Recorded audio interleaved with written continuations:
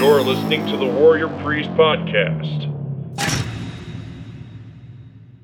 And this is the Warrior Priest Podcast, Midweek Debrief number 51. And I am the Warrior Priest, Donovan Riley. Today on the show, I want to go back to our friend Friedrich Nietzsche. Specifically, Thus Spoke Zarathustra, something that he wrote toward the ends of his life. The past 2 months, as you've probably noted, since I'm constantly quoting from him and discussing him on the Midweek Debrief, for me, Friedrich Nietzsche is someone I rediscovered recently. As I've noted before, I read him in college but didn't understand him. Not that I understand him now, but I think that maturity, experience, time has seasoned me to the extent that I can at least read and appreciate Nietzsche. As Jordan Peterson says, reading Nietzsche, well, first of all, you don't read Nietzsche. Nietzsche doesn't write books, he drops bombs. And when you read Beyond Good and Evil, every sentence is a thought. Every sentence is a bomb, it's an explosion. It blows up your presuppositions, your opinions, your assumptions and beliefs about reality, about yourself, about society. Nietzsche is a 1 in a billion intellect.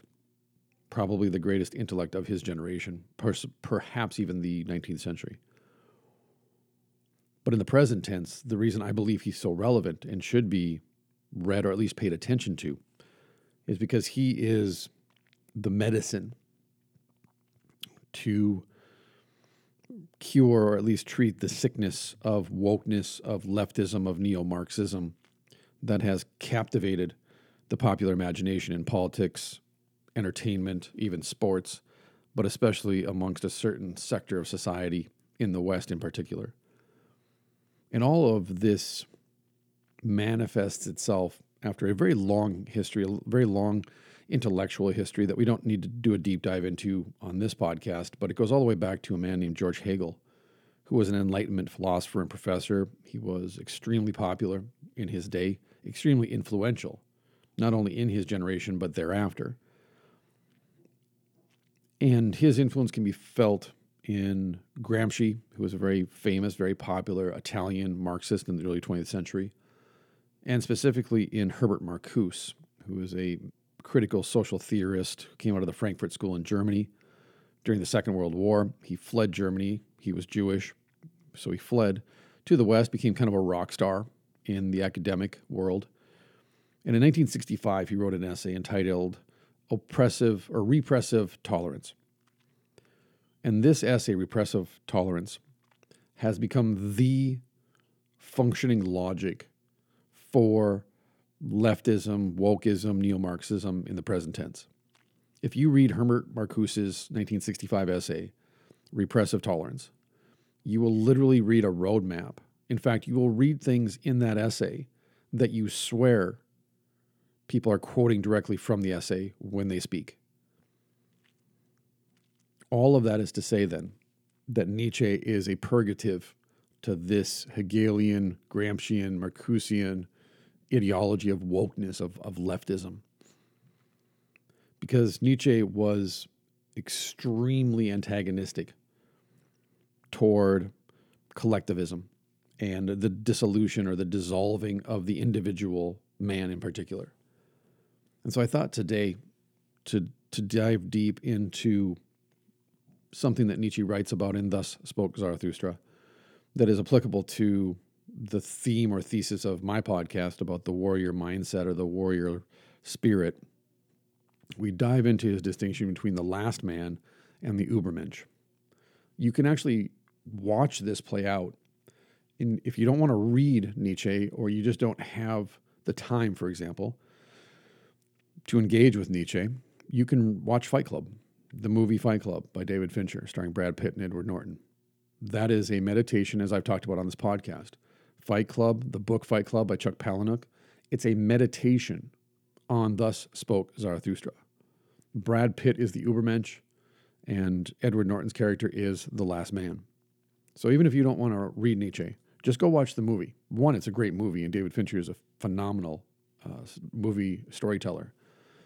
But also it'll help you just understand the basic concepts of Nietzsche's philosophy and Thus Spoke Zarathustra. And you can be entertained while you do it. And then Think about when Fight Club was made. Think about when Polinick wrote it, and then compare the themes and the ideology of Fight Club in the present tense. Could that movie even be made in the present tense? And I think then you'll begin to grasp what exactly the conceit of that movie, the conceit of the book, and therefore the conceit of what Nietzsche is talking about in Thus Spoke Zarathustra is about, and why it matters. I think why it's so relevant and vital today for those of us who value individuality, and not just any kind of individuality, not just leave me alone to live my life, but a specific kind of individuality that I want to discuss today. So let's dive into this. For Nietzsche, in Thus Spoke Zarathustra, there are two principal kinds of people: the last man, as he calls them, and the Übermensch, the Superman or Overman. Now, before I get too deep, I also need to add a footnote here. The use of Nietzsche by the Nazis was a perverted view of Nietzsche, a perverted reading of Nietzsche. It was distorted. So much of what is considered the philosophy of the Übermensch in Nietzsche that comes to us in the present tense has been filtered through the lens of the Nazi machine, the Nazi propaganda machine that took Nietzsche and others like Goethe and Martin Luther and other German heroes and spun them up to support this Nazi myth of the Teutonic peoples of the Aryan race. So I think this is very important also, is that in the present tense, bad historians and dumb literature teachers and philosophy professors will read Nietzsche through the lens of Nazi propaganda, and I think teach and present a distorted, perverted interpretation, hermeneutic of Nietzsche on the matter of the Übermensch, which I hope also to kind of clarify for you today. So you have the last man, you have the Übermensch.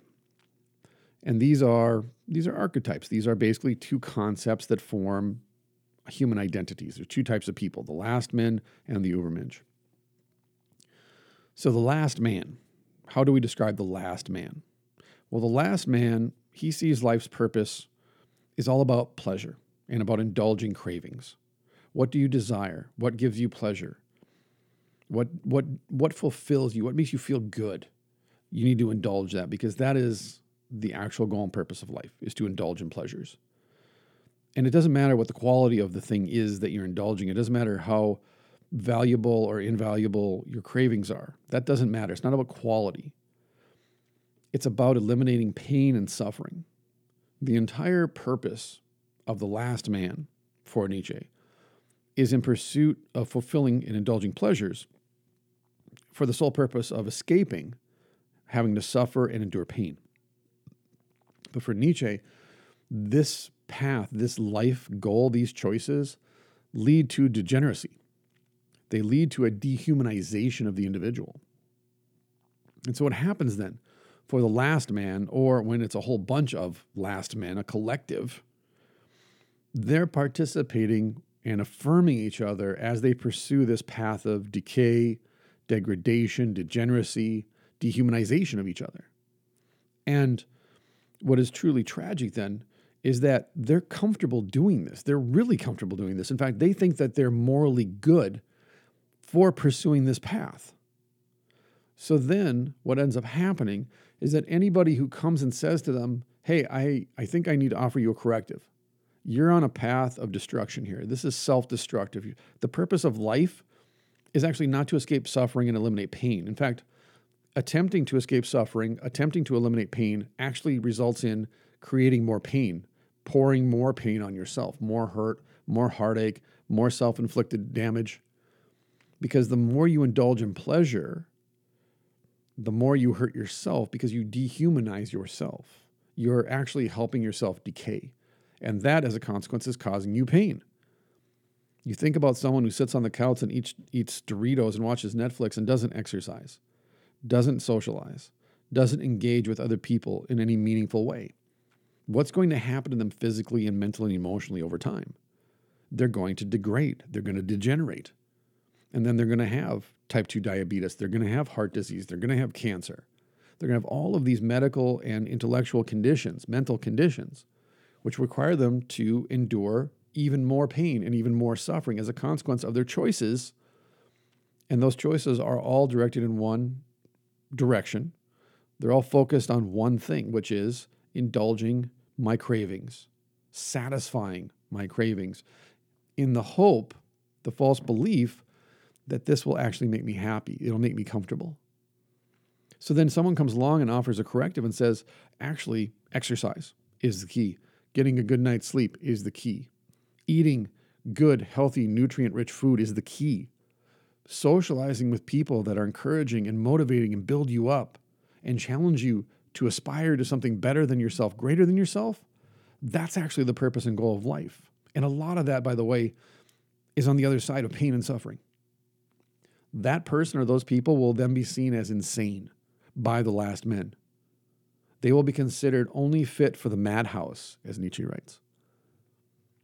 So now think about social media. Think about society in the United States today. Think about fat shaming and the subculture of fat shaming, that being fat is healthy.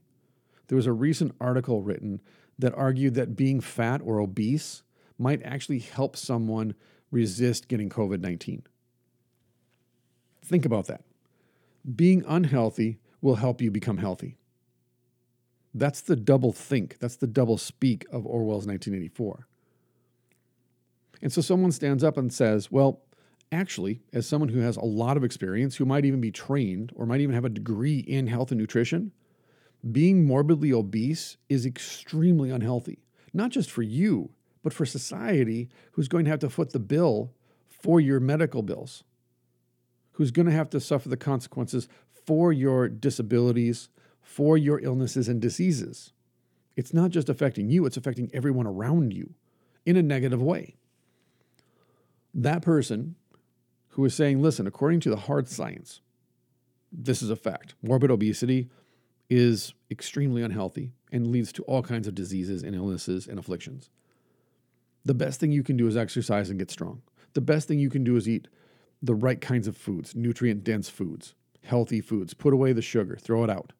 Throw out the processed carbohydrates. Throw out the food that comes in a box or a bag that you can microwave in 5 minutes or less.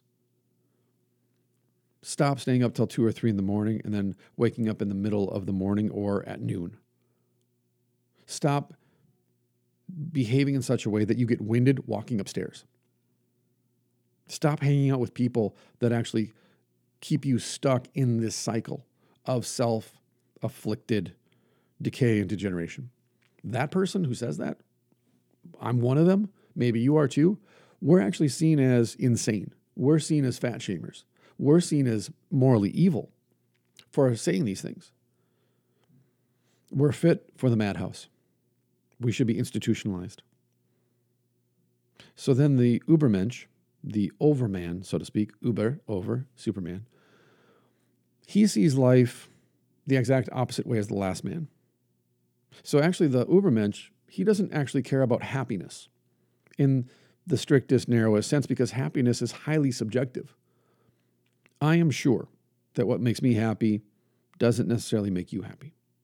The things that I do, the foods that I eat, how I live my life, the choices that I make, they make me happy. But that doesn't mean they make you happy. And just because something makes me happy, that doesn't mean it's actually good for me. In fact, as a drug addict and alcoholic, a lot of stuff that used to make me happy actually was ruining my life. It ruined my life. It almost killed me. And so, in a sense then, the Übermensch sees the last man's life as an artificial construct. It's something that the last man or this collection of last men, they've all kind of agreed. They formed this social contract that they're going to ignore reality and only follow their perceptions of reality. And their perceptions, their judgments of reality then determine how they indulge in pleasure, how they attempt to escape suffering and pain. Whereas for the Übermensch, his entire life is about creation. It's about aspiring to those things that are higher above him, that are greater than himself. Like we talked about in Bushido and Christianity, the intersection between the samurai class and the Christians was they recognized in the other class, in the other's vocation, here is someone who has committed their life to a higher principle, a higher set of goals. And key to that is self-sacrifice and self-service. That's the Übermensch. What I am here to do is to create. What I am here to do is to aspire to be better than I was yesterday, to pursue those goals that others would say are too lofty, too high. They are impossible. They're too difficult. You need to stop doing that because you're suffering. Doesn't that hurt? That's not normal. And the Uberman disregards that. Because the Ubermensch isn't about happiness. He's not about the subjective, arbitrary whims of your emotions. He sees that for what it is. It's a lie. It's a social construct. And so you don't seek out perfection. You don't seek out any one virtue, but instead you recognize that pursuing pleasure for the sake of pleasure, indulging your cravings so that you can get comfortable, you can be comfortable, you can feel safe and secure. These things aren't virtues, first of all.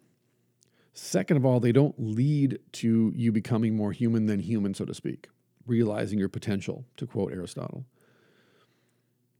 Instead, the Ubermensch acts in direct contrast to the last man's actions. If the last man's actions are degenerative and degrading and dehumanizing, the Ubermensch refuses to participate and partake in this kind of a lifestyle. Because quality of pleasure doesn't even register for the Ubermensch. In fact, it's quite the opposite. You think of David Goggins or a lot of things that Jocko Willink talks about and others. It's about embracing the suck, recognizing that moving through pain, moving through suffering and hardship actually makes one stronger. That's how one grows. That's how one becomes better than he was yesterday or she was the other day. And so we value life, not because it leads us to more pleasure, because we can find more comfort and security. We value life because every day is a new day, a new opportunity to create something that wasn't there yesterday, to aspire to something that we didn't reach yesterday. And so even though the Ubermensch and the last man have opposite views on what life is about, what the meaning of life is, what their identity is, that doesn't necessarily mean that they're on opposite sides of the street. Because the opposite of the Ubermensch, or the overman, the superman, is actually the Untermensch, which isn't in Nietzsche's philosophy, but others who have commentated on Nietzsche have brought this term up. Untermensch is the underman. Ubermensch, over, man, Uber, over. Unter, under, man. And the Untermensch, he is or she is a person who is unable to take on the program to follow the trajectory of the Ubermensch. This is a person who has not achieved manhood on the male side of the house. This is a person who is physically disadvantaged in relation to the Ubermensch. And therefore, what the Untermensch, the underman, does, we would call them beta males in the present tense.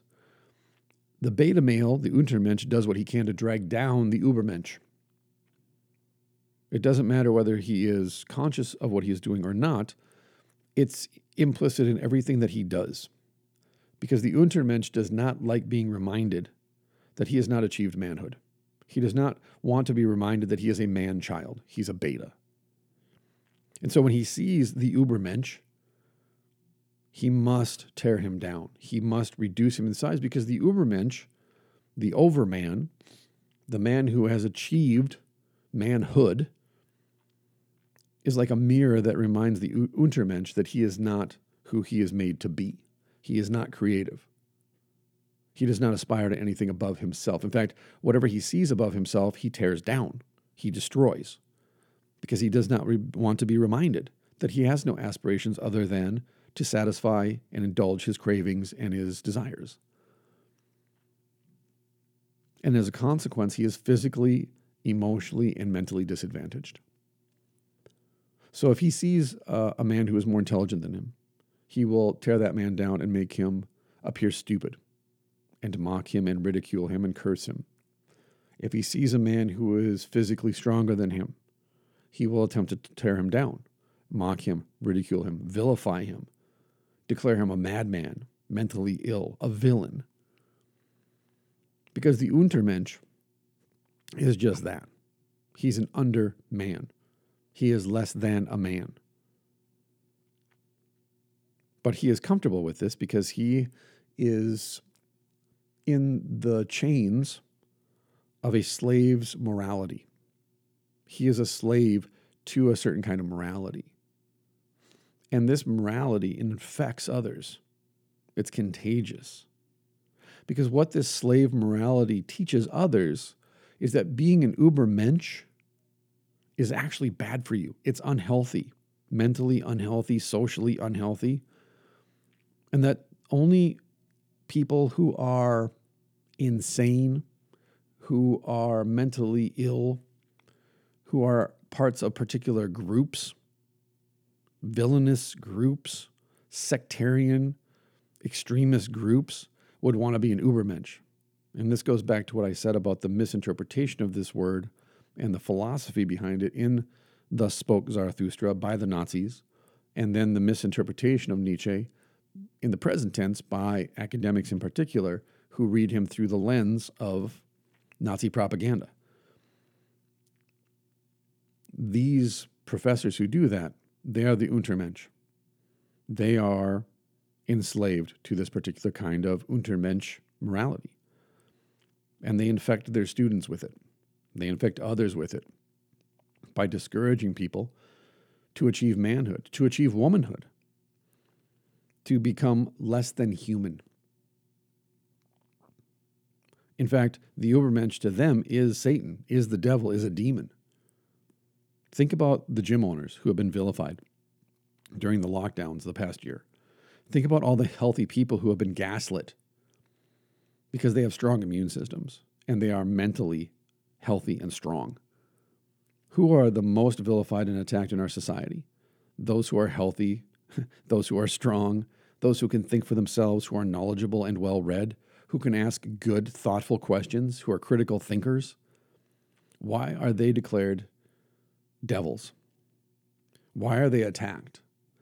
Because they are not a part of this slave morality. They have a different morality. Their morality is a higher morality. In fact, what's interesting to me, what's remarkable to me, is how many of these people are also devout Christians.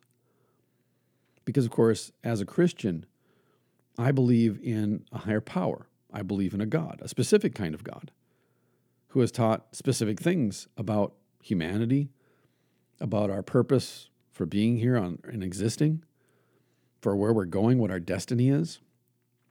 And that contradicts the narrative of the politicians, the celebrities, the professional athletes, all of these who propound this ideology, this slave morality. Am I a slave? In a Christian sense, yeah, I'm a slave for Christ. I serve Christ. I serve my God. I don't serve the morality of politicians or celebrity.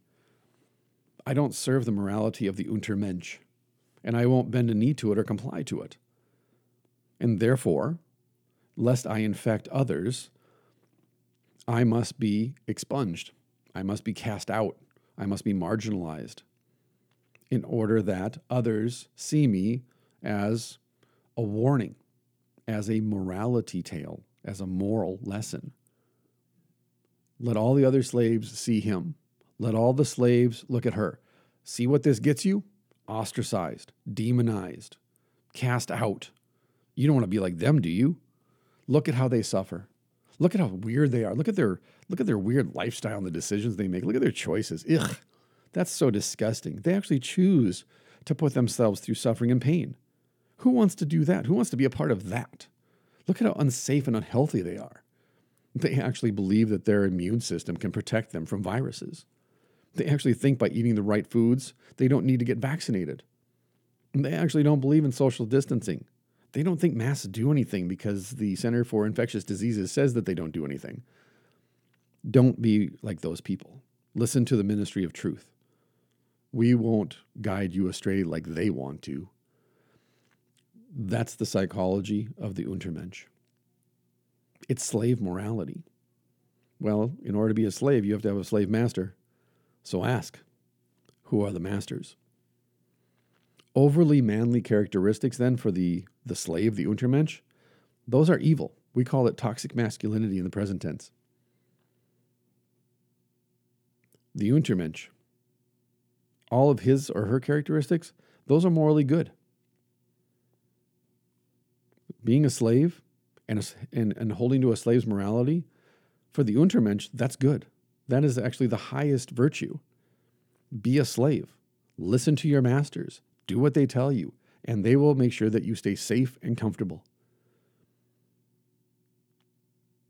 And so this slave morality that the Untermensch, the beta males, participate in, it's created to counter the morality of the overman, of the Übermensch. Because that is the master's morality, the master morality, the highest morality, according to Nietzsche. Because the master morality, as he calls it, is the belief that what is good is made up of what is beautiful and intelligent and physically able and strong, while what is bad, morally bad, is made up of what is ugly and stupid and physically handicapped. And there, you heard it, right? Now you know how the Nazis use this to justify the final solution. Those who are ugly and stupid and handicapped are bad. One line. One line is all they needed. One sentence. How do we justify killing people? Well, they're physically handicapped and therefore they're morally bad and they must be expunged from society. Which is interesting then. Of course, Nietzsche was a classist. He actually believed that the state should be run according to a class system. So he's got that knock against him, in my opinion. But I get it because of the times in which he lived and just who he was. But listen to this then. So the Übermensch has a higher morality than the slave morality of the Untermensch, the beta male. What is beautiful, intelligent, and physically able is morally good. What is bad is ugly, stupid, and physically handicapped.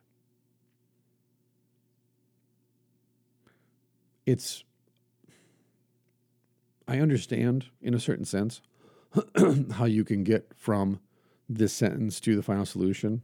I think it's pretty obvious how they use this to leverage that ideology.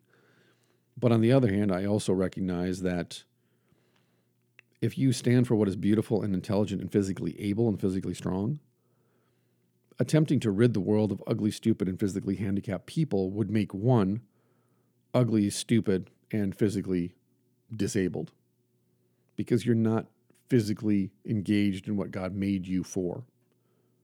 Your physical abilities, your strength is not there so that you can prey upon those who are handicapped or weaker than you.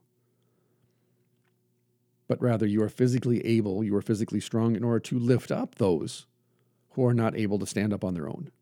If you are intelligent, you are given your intellect in order that you might help enlighten others who are not informed or enlightened or as knowledgeable as you, and to do it in a compassionate and a kind way.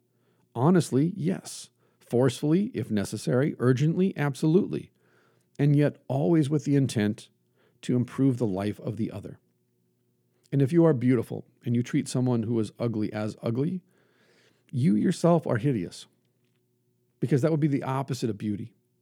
In my opinion, if you study classical Western philosophy, beauty essentially makes everything around it beautiful.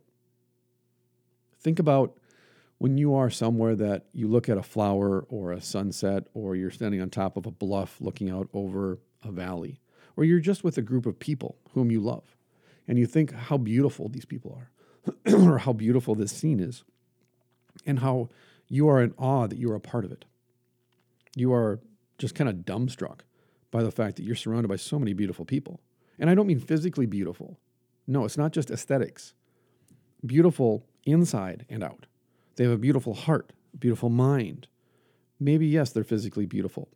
But aren't they physically beautiful in some ways because of their intellect, because of how they are when they engage and interact with you?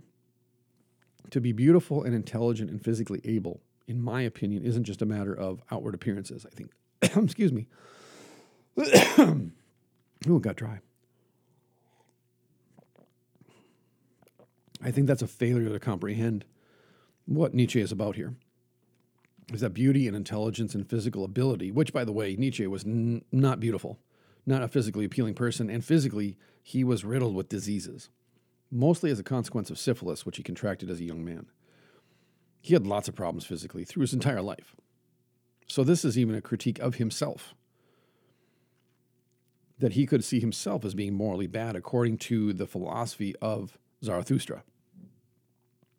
So I think we have to be very careful and very deliberate and thoughtful about how we read such sentences so that we don't fall into the trap that Hitler and the Nazis fell into, which was to read this aesthetically and to say, well, if you're physically handicapped, then you should be thrown into a gas chamber or shot or whatever. That's evil. And now that makes you one of the last men, because what are you doing? Well, I want to be comfortable, and I want a society that's safe and secure. Well, how do we do that? Well, we have to get rid of all the ugly, stupid, handicapped people. That actually is dehumanizing. That is degeneracy. That's morally degrading. And so, in the name of what is good, you actually make yourself the villain. You become monstrous. Versus, no, if you are beautiful or intelligent or physically able and judged to be so by others, you now have a responsibility to other people to lead the way, to lift them up. Think of David Goggins' videos when he's out running and he's talking these motivational monologues, or whoever it may be, even this podcast, right? Do one more set, by the way. You know who you are. A master moralist believes that maintaining what is good is the most important thing over and against all things that make one happy. In fact, what makes you happy, which is, again, what the Untermensch and the last men, that's what they strive for, is, again, satisfying their pleasures, believing that's going to free them up from pain and suffering. Instead, the Übermensch, he recognizes that what is good is the pursuit of what is beautiful, intelligent, and physically strengthening. And that happiness, more often than not, doesn't even come into the picture. You're happy because you're engaged in what you know is going to make you smarter or stronger or more attractive to other people. That is the reward in and of itself. It's not the goal. It's the struggle. That's the thing. And so, yes, it comes at the expense of the bad. But, like I said, I think we have to be very, very careful then when we hold that mirror up to ourselves and we hold that mirror up to society.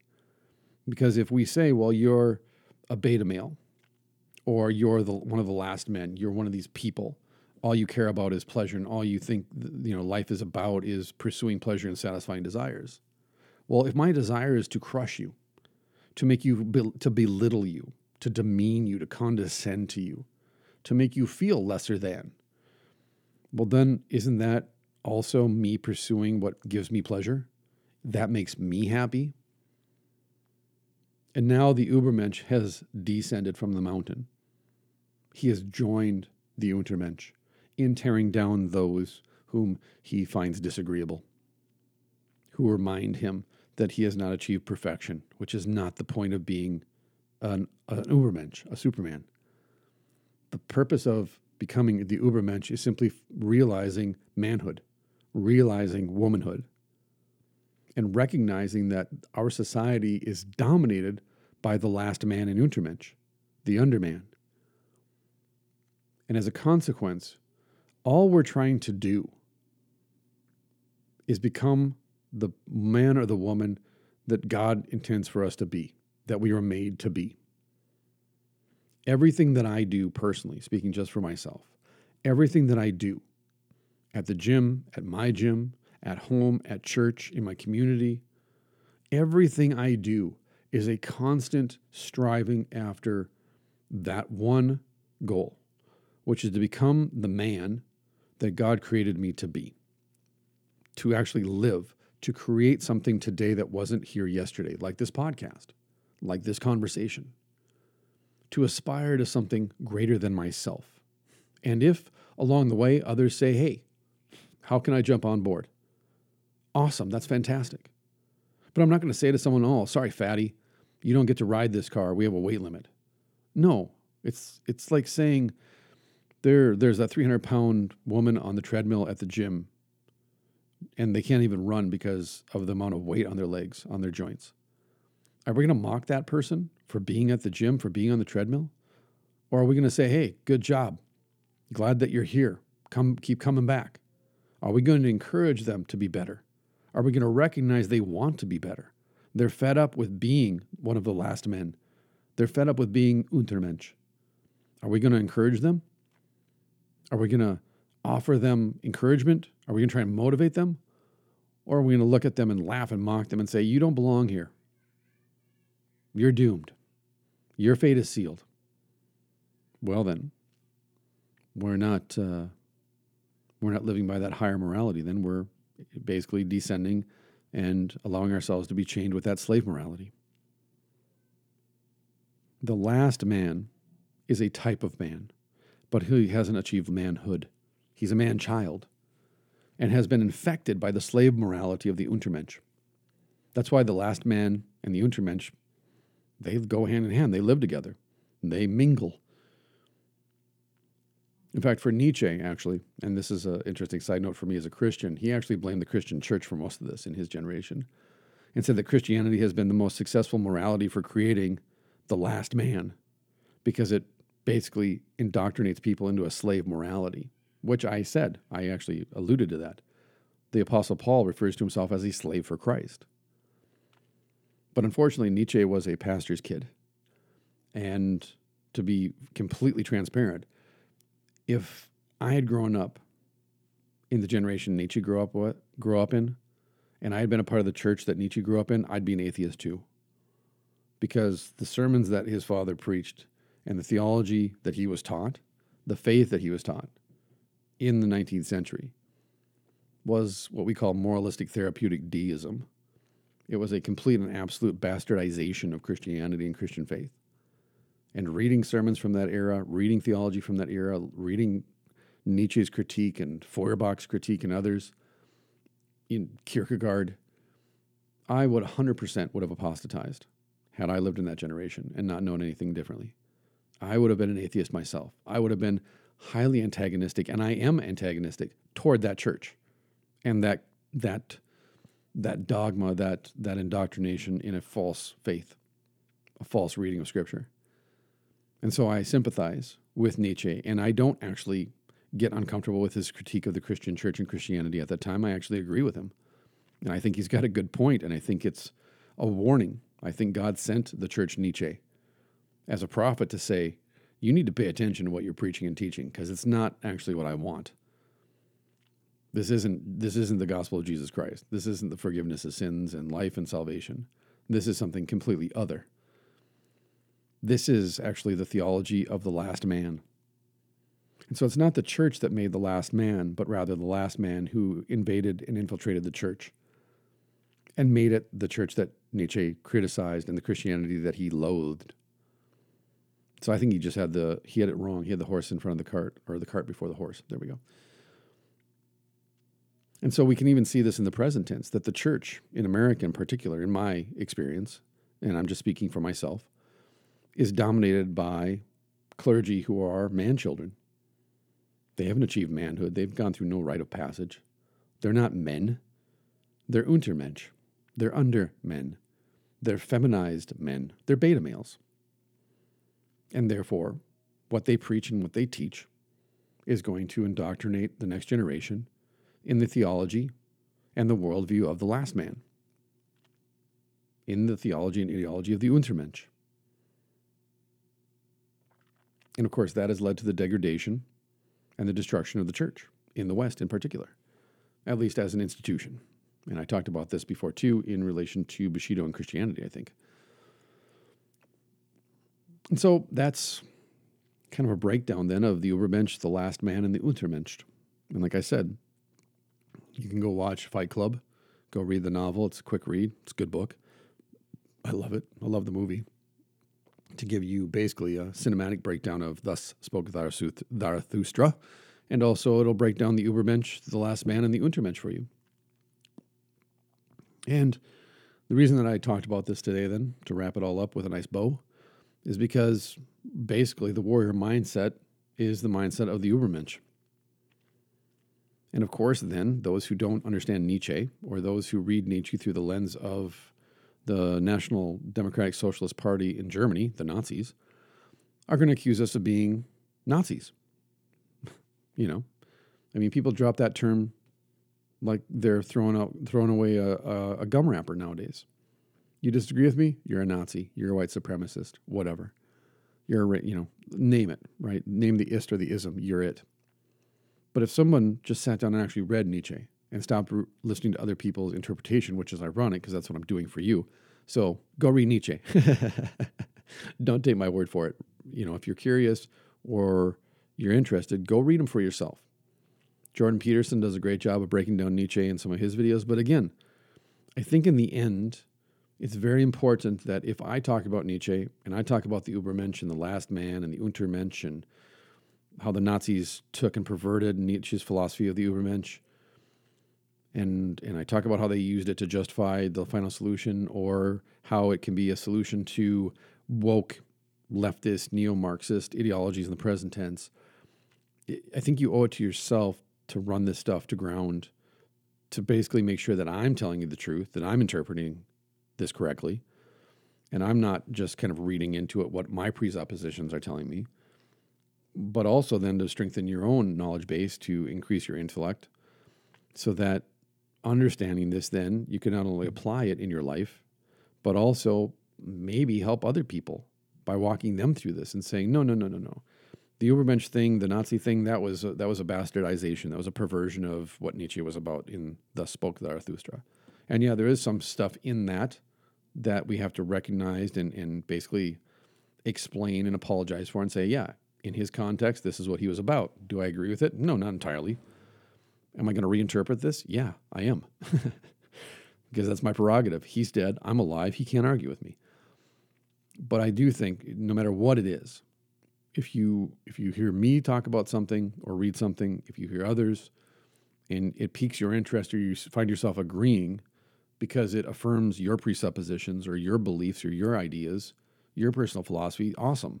But I think we all owe it to ourselves then to think critically and ask the question, am I agreeing because it already affirms what I think? Or am I agreeing because, okay, this has made me think about this in a different way, and now I can see, yeah, okay, I agree with that. That's true. Because, again, like Edward Norton's character in Fight Club, if we find that we are the last man, or we find that we want to become the Übermensch, we want to become the Brad Pitt character, how do we do that? And especially, how do we do that in a way that's not destructive to our society? Recognizing, though, that in order to achieve manhood, excuse me, we do have to engage in self-annihilation. We do. Because in order to be reborn, so to speak, in order to escape the degeneracy and the dehumanization that the last man engages in the pursuit of pleasure by indulging his cravings in order to escape and eliminate pain and suffering, in order to escape the slave morality of the Untermensch, we do have to take steps. We do have to blow up our presuppositions and our worldview.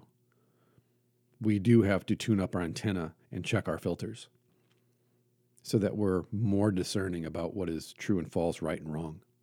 We have to hold ourselves to a higher standard because we aspire to something greater than society actually expects us to aspire to.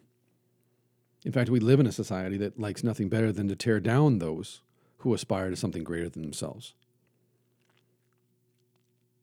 And so I think this is important because those of us who embrace the warrior mindset, we're never satisfied with the status quo. We actually don't like beta males. We don't like what they represent. We don't like how they live, the choices they make, how they talk, how they dress, anything. We completely disagree with their entire ideology. We embrace facts over feelings, which means we are the villain to a lot of people today. So how do we navigate society? How do we interface with friends, family, community, coworkers, fellow students in such a way that we inspire them rather than turn them off to this ideology? And recognize, yeah, we're going to have a conversation here because maybe the person I'm talking to sees themselves as being ugly and stupid and handicapped in some way. Maybe they've been raised to believe that. Maybe it's been indoctrinated in such a way that they can't see themselves in any other way. I mean, how many people do you meet on a weekly basis who you can recognize just in the way they behave and talk, they don't believe they deserve to be loved unconditionally,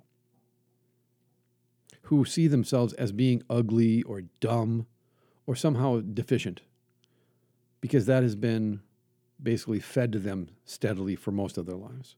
They're surrounded by people that degrade them, and therefore they can't think any other way.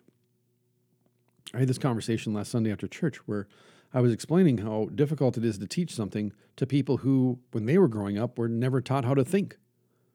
And so now that they don't know how to think, they don't know how to ask questions. They only know how to listen and parrot what is said to them by the authority standing up in front of the whiteboard at the front of the room. But I don't want that. I want people to ask why. I want people to question what I'm saying. I want them to proof check me and say, well, where do you get that from? Where's that come from? Why did you say that? Why did you say this word means that? Or why did you critique it in this way?